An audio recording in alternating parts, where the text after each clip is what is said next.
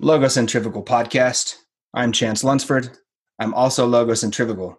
Maybe you're also logocentrifugal. While you're trying to figure out how to even pronounce that, let me introduce today's special guest. I have with me the man, the myth, the legend, Mike Bolin. Now, this is a man who I ran into on Twitter, and I think the reason that I did is because of his association with another Mike, Mr. Mike Cernovich.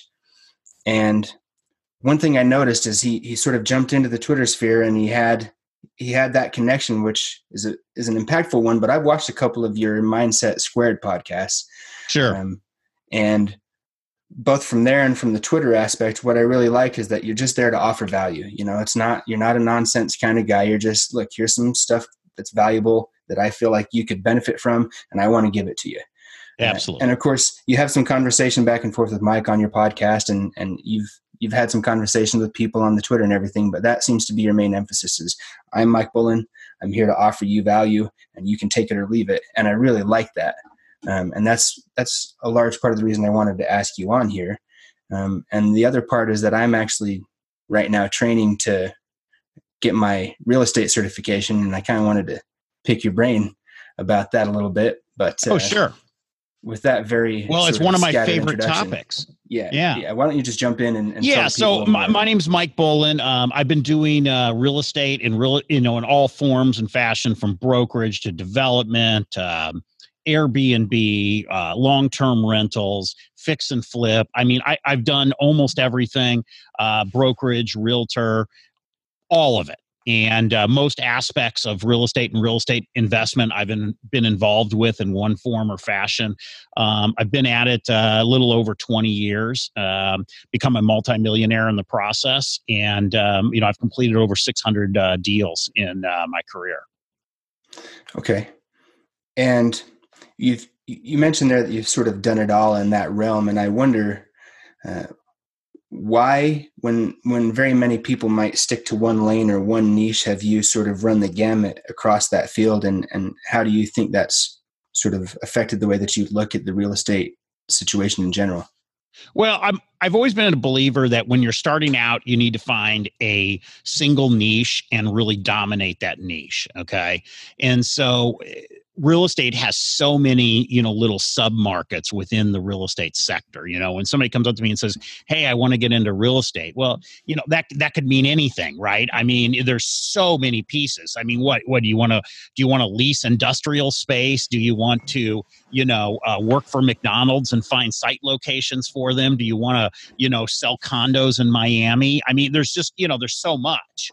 And you really have to find a single niche, and where most people, I think, go off the rails or they're not successful is they get going in 2 or 3 or even 4 directions, and become the the cliche jack of all trades, master of none, right?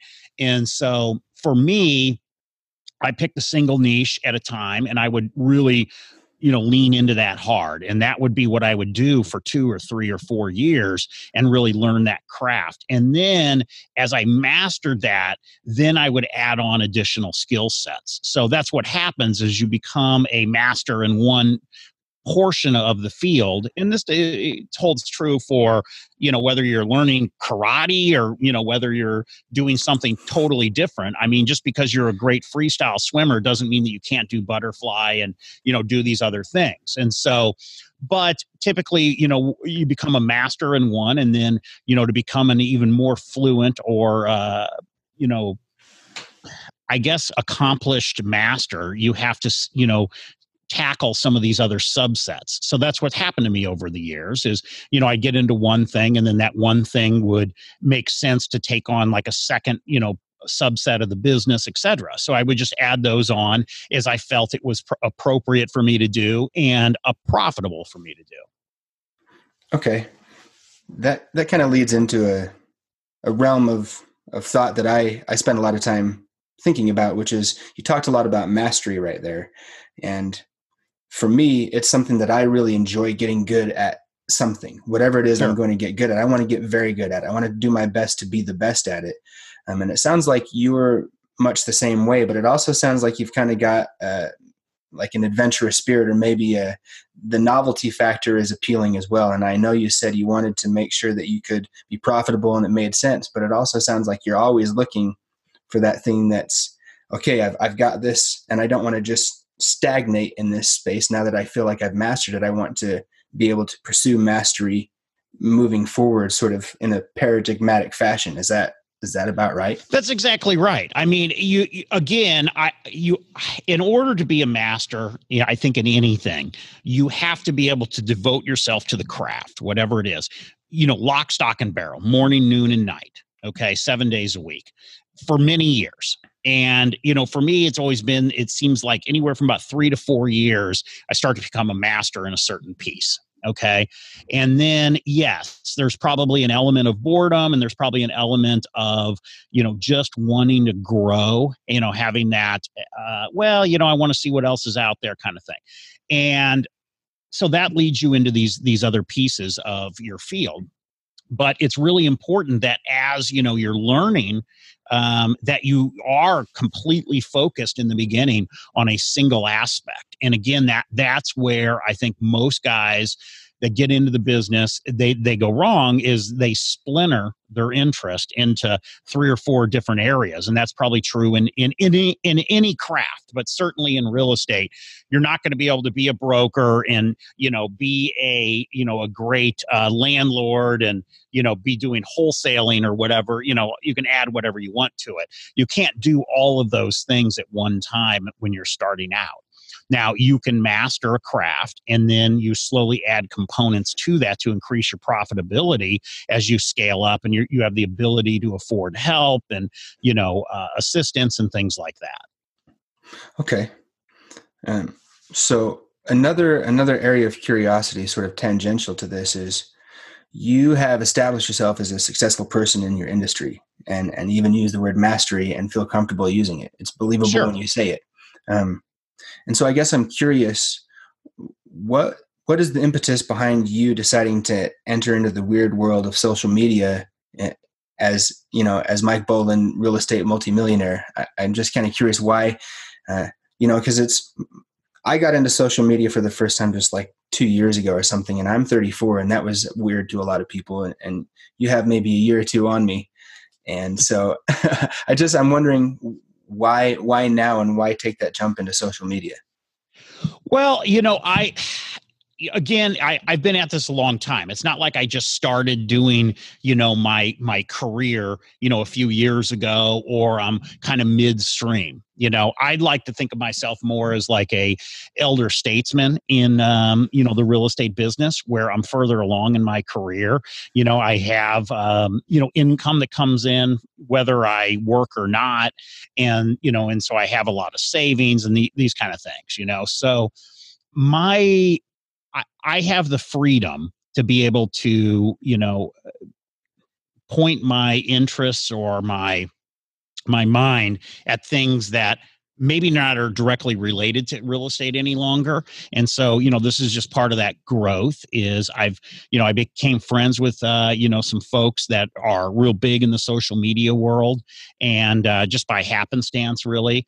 And it hasn't been a huge focus for me.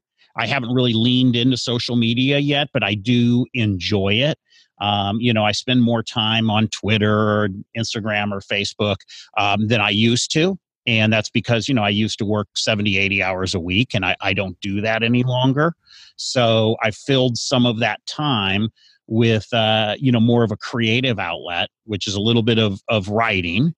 And, and that goes hand in hand with, trying to be creative on social media and find my voice. I don't think I've completely found my voice yet, but I certainly have some traction in, in the social media marketplace. That's, to be honest, I find myself, I know what my inner voice is, but I also know that the people on social media, they've grown accustomed to certain facets of my personality, and then they ask for more. And then I have to balance the inclination to do that versus the inclination to sort of rebel at that demand of me. Well, I think any artist, struggles with that, right? I mean, if you're Paul McCartney, and do you ever get tired of, singing the song "I Want to Hold Your Hand"? Well, maybe, I don't know, but that's what the audience wants to hear, right? And so, yeah, I think any creative or any artist struggles with that. Is you have a certain set audience that wants to hear a certain side, and sometimes you want to do your other stuff or your new stuff, and you have to blend that in. Boo, give us the hits. Right. So you mentioned you have this view of yourself as an elder statesman, and along with that, typically is you are being a shepherd, or you're guiding people who are midstream or just starting out in their career towards a more successful path. And I know that you had mentioned that you have something in the works along those lines, and I wonder if maybe this is a good time for you to jump in and bring that up. Well, yeah. I mean, one of the things that I think anybody that gets involved in the social media world, as soon as you start to get even a small following, right, and especially if you have a niche following, where it's on a specific industry like me, which happens to be real estate, that is money driven, right? And so you start having people contact you, direct message you, email you, even call you. Hey, can I pick your brain? Hey, can I take you to lunch? Hey, can we link up? Can et cetera, et cetera. And I did for a while last year. I would entertain allowing people to take me to lunch, et cetera. And what I found is that out of 4 people, I go to 4 lunches in 1 week, and 2 of the people were just dull, and I wasn't really interested in being there. And they hadn't really done any homework, and it was an odd thing. And then one of the 4 would just be a complete weirdo, ask me out to lunch, and then ask me 400 questions, and then it doesn't pick up the check, and yeah. And then you have, the maybe 1 out of those 4 people that's interesting and you enjoy spending some time with, and, they've done some homework and they ask leverage questions, not just ridiculous stuff that anybody can Google. And so the problem is that in order to get to that one person, you have to go through, 3 bad ones, right? And so, or 3 maybe not as enjoyable people. So I do think it's really important that if you're in a position where I am, where you're further along in your career, and you do have some advice that you can offer and some guidance that you can offer, there is a element of self-serving to this, and that is that I want to have that network around me, right? And some of these people are going to become very successful at their craft. And so I'd rather have them in my network and my, sphere of influence than somebody else's. So that's why myself and my business partner, Chris, we decided to get involved with creating a course, which I've never done before. I don't know anything about selling courses or, marketing online or any of that stuff. I mean, again, I've had my head down, doing, real estate deals for, 25 plus years. And so I realized over the past year that you really need to separate folks from those who are serious and those who aren't serious. And so a way to do that is to create a course, which I'm in the process of doing. I hired guys that, know how to do that. I've hired marketing guys who know how to sell that stuff. I don't want to become like a Facebook marketing guru, and I don't want to, learn how those ads work and, I don't even know how to put a course online, right? But these guys know how to do it. I have the content. I know what to say, and I know how to teach people that stuff. But so I hired all that out. And then that way I can have people that are genuinely interested in learning from me. They can pay some money, so they have some skin in the game, and they can become successful. And then they're in my, sphere of influence and in my network. I'm not going out to sell like a $47, ebook or something. That's not what I'm doing. I'm selling like a very high dollar, mentorship education thing. And so anyway, I'm in the process of that. I don't know, when that will be totally launched yet. We're probably a few weeks out, but people can always go to my website, which is mikebullen.com, and it'll have a link to it. But so that's a project that I'm working on right here in 2020, is bringing a mentorship / coaching program to the world. And the self-serving part of that is it helps me build my personal network, and some of those folks will go on to be, multimillionaires. And it's a lot more fun when you can, fly off to Europe for a weekend, and your friends can afford to do that too. There's a couple things I really am keyed into there that you were talking about. And the first one is, I learned this from a guy named Kirk Duncan, who's like a motivational speaker here locally in Utah. And he would get a lot of gripes because he has entry-level stuff. He has a free thing and entry-level stuff, and then he has higher-level courses. And at the entry-level stuff, he would pitch you on it. Sure. And he would get grumbling. People, you're already paid.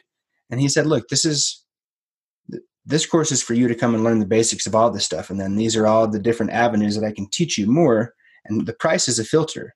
I price it according to the vibe I get from you right now, you audience. That's why I have a certain price, and then I decide what the price is actually going to be for you right now, and it changes. And that's because some of you have good attitude, some of you don't. And depending on the vibe I get from the room, I set that course, but it's a filter because I don't want these people here. I only want these people here. And so I set that price according to how I think I'm going to get quality people.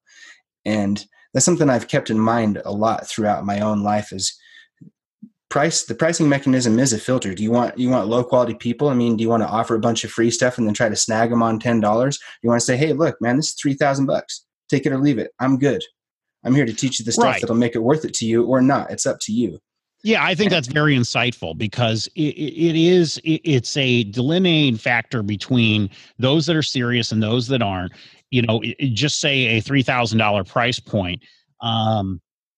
Anybody really in America that's got their wits about them can come up with $3,000 one way or another, right? You borrow it from mom, you borrow it from a buddy, you put it on a credit card. I don't know, right? But how committed are you? And is the guy who pays $37 for, the 12-page ebook, I mean, is he committed? No. I mean, listen, you know what? Some of these guys on Twitter, now, in this, again, I'm a little bit older. I got a few extra bucks, right? But, I go on to Twitter, and if I like a guy on Twitter, like there's this one guy, Jose Rosado, okay? And I follow him on Twitter, okay? And he does this thing, and it's like, I forget what it's called, but some kind of like Twitter mastery or some crap like that, okay?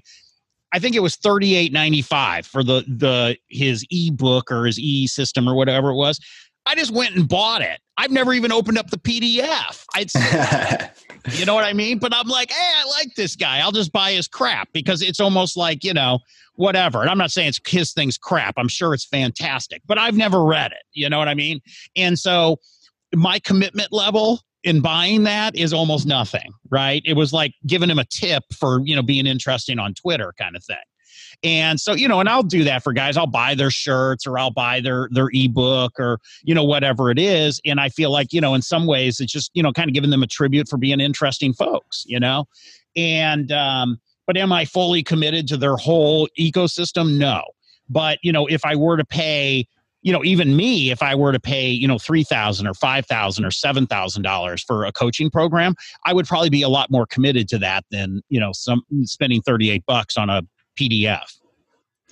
Yeah, shout out to Jose. He's my homie, by the way. I'm telling. Oh, really? Okay, great. Yeah. Well, yeah, he's an interesting cat. He's like one of those people that, I don't even know if I've got mutual friends with him or not. I mean, but, he's just one of those guys you stumble across on Twitter. He's got an interesting, flow and cadence about how he delivers his content and stuff. Again, I don't have any interest in becoming a copywriter or an internet marketer or that stuff, but I do find it interesting to look at the economics behind it. You know what I mean? And so it's interesting to follow guys like that. I probably follow for a totally different reason than most of his followers, right? I mean, he does want to sell them the stuff, and there's nothing wrong with that, right? And I think that's great. I'm following him just because I think it's interesting. I like to see how he evolves, how he does it, things like that. To me, it's just a fascinating, way of entertainment, I guess. I've always been fascinated by economics and how business works and how things work behind the scenes. And so, eventually I'll probably go crack open his PDF and maybe that'll give me some more insight on it. But yeah, he's a very interesting guy. And I find people like that all the time on Twitter, and I'll buy their stuff. And, most of the stuff I've literally never even opened. I've got T-shirts from people I bought that I haven't even opened up the package yet. So, but I again, it's like you're supporting their brand. And I like that. And I like to support, creatives and artists that, that I find interesting. Funny little side note. This shirt right here, this is the only copy of this shirt that was ever sold. And this is Jose's shirt right here. Really? That's hilarious. Yeah, it is. How great is that? Oh, well, he'll have to watch this episode then. That's fantastic. You'll have to tag him in the show notes or something so he knows about it. I will. Yeah, that's wonderful. There's one more piece of what you got into before that I really wanted to pull out, because I identify strongly with that. And that was, you'd rather have a successful person in your network or in your sphere of influence than in somebody else's. And the whole value proposition for me for Twitter is the behind the scenes network. Like the timeline's cool and everything, but that's just sort of like the flyer. And then the gig is what you actually do with the people you make a connection with. Right. It starts in the DMs maybe, and then it moves into the real world, or it moves into more intimate connection via, something like this or email exchange or whatever. But I have found that it's probably 1% of the people you connect with. And not even just the followers, but the people you actually exchange with, that you take behind the scenes and you say, hey, man, I really like what you're doing and I'd like to help you do that, or I'd like your help with something, or I'd like to build something together. And I guess I just wonder, obviously, real estate's an area where network equals net worth. You have to have that network. You have to have those relationships. And if you sour those relationships, it's going to affect your bottom line big time. And I guess I just wonder, moving into this social sphere, you kind of had a big boost because you already had some friends who were, sort of well connected in the social media world, and you've been able to do things with Mike, and you've been able to go do things with the Tates and stuff like that. And I guess I just wonder how you see this social media network or networking developing, and what you hope to use it for. Well, now I'm kind of, I think last year I was kind of doing, 2019, I was doing a lot of exploring, right? I had pulled the reins back a little bit on being focused so much on business, and was the first time that I kind of took a year and went in a more of a creative, exploratory realm than just being solely focused on the next real estate deal. So that was a really nice diversion. And I think that, I think that now, at the very, here we are right at the very beginning of 2020. And I have found that where I want to go is kind of blend those two together, which is, I want to be out there creating an ecosystem of really successful real estate guys within the social media sphere that want to come along for the ride and learn some of the processes that I've learned over the years, and help some folks make a lot of money, and in turn have a network of people around me that are successful, of course, but have some of the same interests. I really enjoy real estate. I enjoy talking about it in all the different forms and facets. And so it's nice to be surrounded by some of those folks too. And so I'm wanting to build a tribe, if you will, of, folks that are interested in real estate and willing to put a few bucks down to, help build that tribe. So one of the key themes I was picking up on there is the idea of curation, because it sounds like you want to, you're the elder statesman. It sounds like a lot of this is even service, because you're where you need to be financially. And you even took a step back and said, I want to try other things. And then you found this. But, especially in the social media world, or I guess in life in general, you have to be very careful about who you choose to associate yourself with. It's going to affect your mentality. It's going to affect your reputation and all that. And so I guess how strong a component is that idea of curation, and maybe you could talk a little bit about your thoughts surrounding that idea. Well, this comes back to the finances, right? I mean, it's what we were saying before. There really is a difference between the guy that's willing to put down $38 for an e-core or an ebook, versus the guy that's willing to pay thousands of dollars for a real mentorship kind of program. Okay. And that's the difference. Okay. So I want folks around me that are willing to have some skin in the game, and put some money into, put some money behind themselves, and, are willing to do the work. And I think that, of course, if you go out and you're a guy selling a, thousands of dollar course, is everybody that purchases that going to do it? Of course not. But you're going to have the likelihood of people taking action with that is greater if they've got a larger investment. And so that's where I'm at with it. Is I want to have that, but I do want to curate that group so that these folks are, have some vested interest in, their own success. I'm not interested in a $37 course and a $50 a month, private Facebook group. That's not what I'm looking for. What I'm looking for is, a group, a tribe, if you will, of people that, are willing to invest in themselves and willing to put forth the effort and be interesting, et cetera. And I think that, if you have a higher priced item, it does bring in a different quality of people. Okay. So if I'm hearing you right, then it sounds like number one, you want people willing to commit and who have the resources to actually commit. You're not trying to sort of scrape a diamond out of the gutter or anything like that. You're saying, well, I would say, need to already kind of live a life. Not everyone has the resources to commit, but listen, if you don't have the mental aptitude to be able to figure out how to get $5,000 or $7,000 or $10,000. I don't even know what I'm going to sell this for yet. So I can't just say, hey, it cost X, but it's not going to be $39 and it's not going to be $1,000. It's going to be more than that.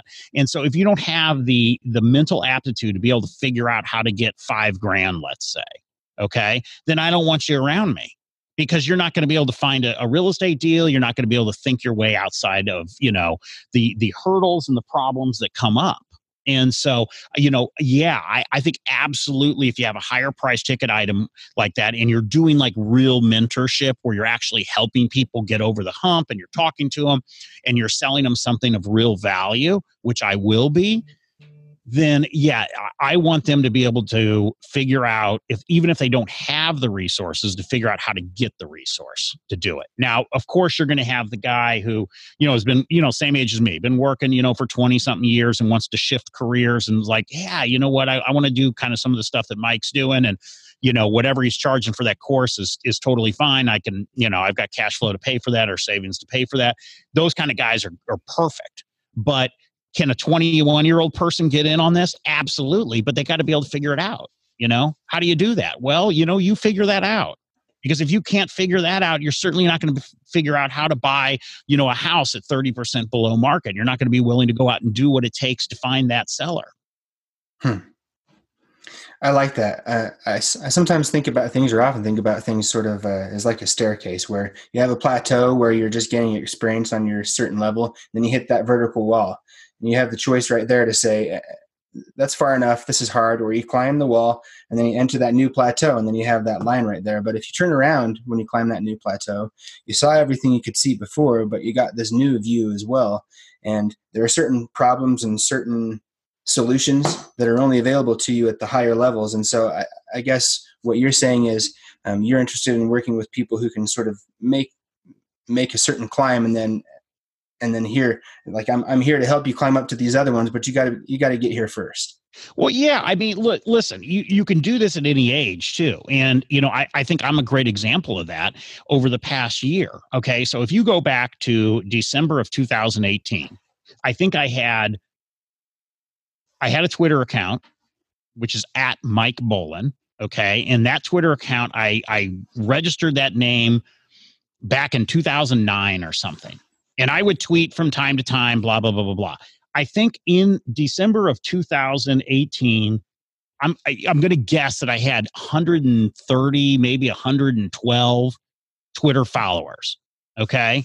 And I would say that, listen, Facebook and Instagram, you can get followers. Twitter is a totally different animal. It's hard to get like real followers on Twitter.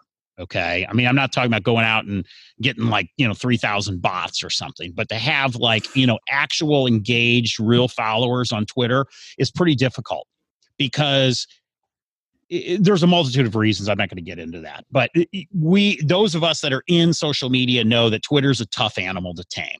Okay.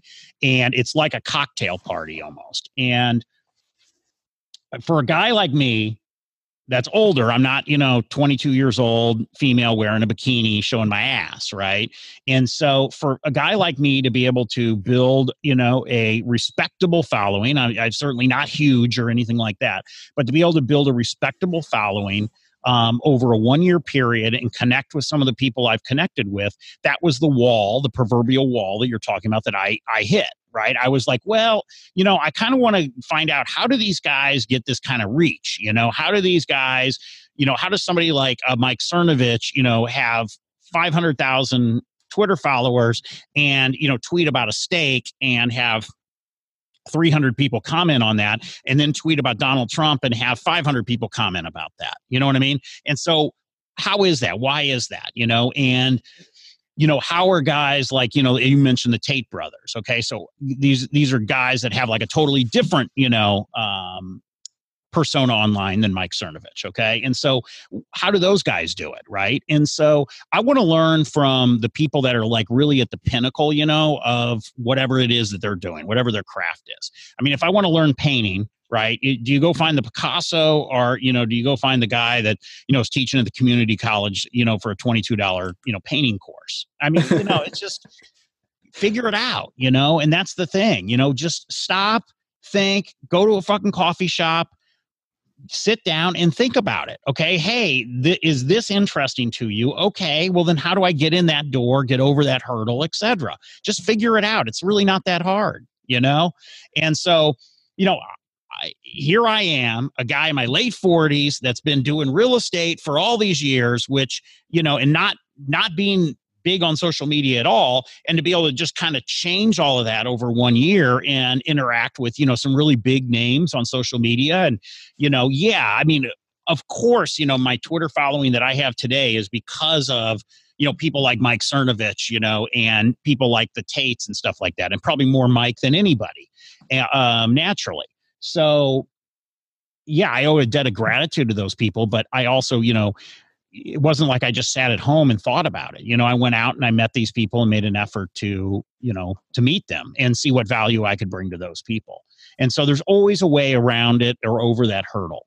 And, there's so many examples of that over, history, over the course of history, so many examples of people that are in this position and they're able to completely change their world or their lifestyle or, everything around them. You can be in a totally different place, 3 or 6 months from today, just by making a few pivots in your life. Yeah. That's sort of the cornerstone of this whole podcast is I saw out there that there were some really interesting people. And I thought to myself, how can I even connect with these people? I'm just some like obnoxious guy with a good insight or two every once in a while. How can I sort of pick the brains of these people? Because like you, I like to connect with people and learn what they're doing. And I'm big on systems. Like what is the pattern? If you want to do something, what's the pattern of the people who are doing it? Follow the pattern. You can improvise later. Follow the pattern of the master. They're giving you the template. Just do it. Exactly. They already know how to do it. And so I've started this podcast, and man, I've had the opportunity to talk to business leaders and thought leaders and presidential candidates and intelligence officers and all the things I'm interested in. Yeah. Isn't that amazing? I mean, yeah, and I never would have had the opportunity. Right. You figure it out. You're like, hey, this is something I want to interact with some of these people, and I want to kind of learn from some of these people. How do I do that? Okay. Well, I guess I could do a podcast. And so, you go out and you do it and you figure it out. I mean, it's like going to the gym, right? What you do at the gym is simple. Everything there is simple. You just pick up the shit, you lift it, you put it down, you go to the next one, pick up the shit, lift it.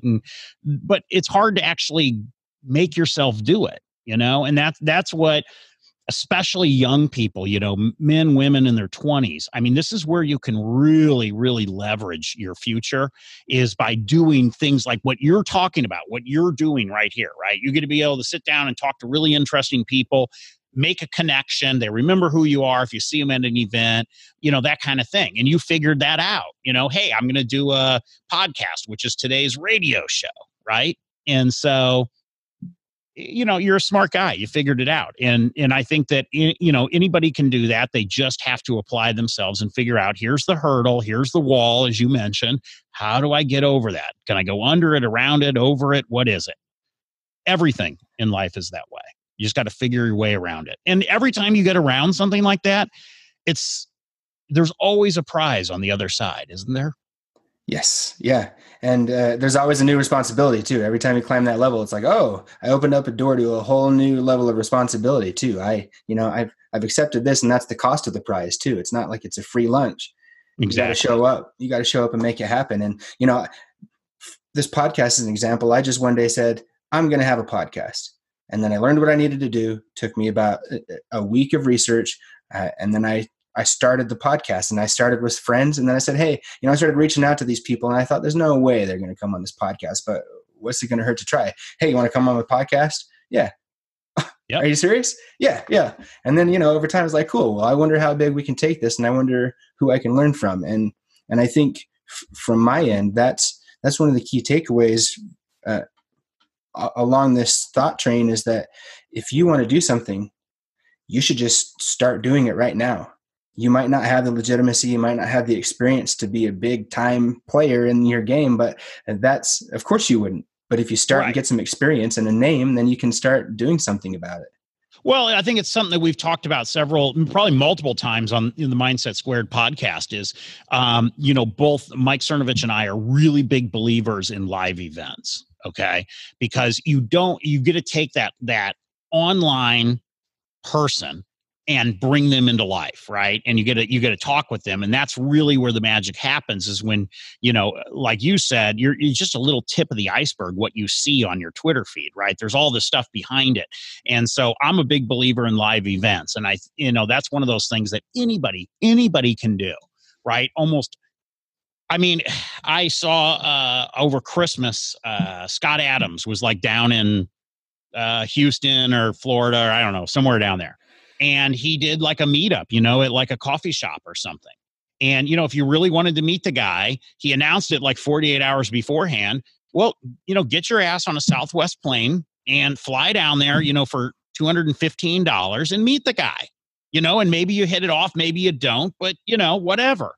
And so, take that chance. And so many people, want to play it safe, or, they don't want to look weird, or, that seems weird to fly, 4 hours to go meet somebody. Well, is it really that weird? I mean, I don't know. I don't think so. But, take the chance. I mean, what's the worst that can happen? You go there, you meet the guy, you don't click, you have some nice food, see a new city, and head home. So what? You're still a winner. Yeah. I mean, what's the weirder thing? Pursuing a dream or having one and never going after it? Right. And so many people, want that comfort, and they're so scared of what people think, or they're so scared of what's going to happen to them. And you just have to get over that stuff. And so, going back to this course thing that I'm doing, I never thought in a million years that I would be a online course guy, but after seeing how some of these people do it out there, it is fascinating. You take somebody like the Tate brothers, and they have their war room, right?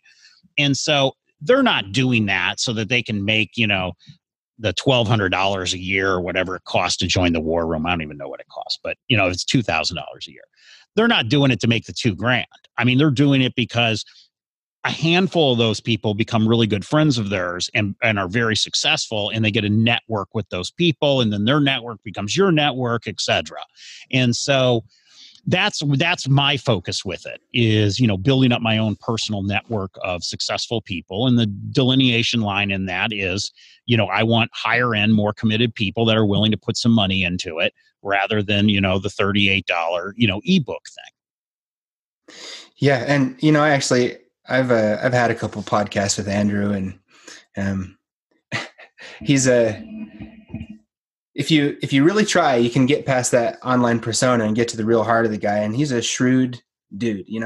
He's a very smart guy. And, yeah. Who Andrew is online and what comes through in his writing versus, what Cobra Tate is like or Tristan Tate is like when you sit down and have a cigar with those guys, is totally different. I mean, I met them in Atlanta, and I really hit it off with them, and they were gracious enough to invite me to Romania and stay at their house, for a week. And I flew out to Romania and did that. And, just wonderful guys, very genuine. And, people are often surprisingly more interesting offline. If you think they're interesting online, wait until you meet them offline and you can really spend some time with them. Because, I love those two guys. They're great guys. And the reason I brought that up is because one of the things he said on the last podcast we did together, I asked him, do you have an opening and then you find a person, or do you find a person and then find an opening for them? And he said, no, I find a person I like, who I think is interesting and smart and is going to kick ass and is going to work hard and is going to be a G. And then I hire them. And then I find a space for them because I know whatever I give them to do, they're going to be able to do it because they're the kind of person that I like. And that's the kind of person I like, is somebody who's going to do that. And then whatever, I find a person for it. And so this war room thing, that's sort of exactly the description that you gave, is he's just trying to find some of these people he can actually bring into a circle and have them add to his real success and his real relationships and enjoyment of life, rather than, being the big Papa Bear of 100 guys or whatever it's going to be. Exactly. Well, a lot of my ideas for, the course and the way that I'm putting this together came from what I learned from Tristan and Andrew. In the reasoning and all those kinds of things about it, because I'm looking at these guys, I'm talking to them, and I'm like, Tristan drives a Lambo and an Aston, and Andrew's got the McLaren, and they got the big house over there. They traveling all over and all that kind of stuff. And it's like, so, why are you bothering selling war room memberships? And so, you kind of get into the granular level on that. And it's to build up your own network. Has really nothing to do with, trying to make money off selling, some information, but rather the information is the vehicle, to connect you with these people, and hopefully they make some money, you make some money, and you all become more successful because the sum of, this network is greater than, the value of a single person's network. And that's a critical point. And there's a couple things I'd like to do at the end of the podcast, and we're running out of time. So I think I want to leave that there. Sure. And then get to the sort of closing ceremony. And these are very simple things. First, I have two questions for you, which are, what is one question you think other people should, or what is one question you think people should ask of others? And what is one question you think they should ask of themselves? Well, okay. So, if you take this, one thing that somebody should ask of others is, and maybe it's not even as much of an ask, but I think you need to try to figure out where people are coming from. Okay. And what is the backstory? We all have these friends like on Facebook, right, that rant and rave all day about being depressed, or they rant and rave all day about Donald Trump, or they rant and rave all day about something. Okay. And you look at these people and you're like, I used to get really annoyed by them. And now I look at it and I feel some level of pity, because I'm like, okay, why am I being a jerk? Where is this person in their mental state? What caused them to have this kind of reaction day in and day out, And so I think that if you take that on a more toned down level, we all are dealing with stuff in the background of our lives.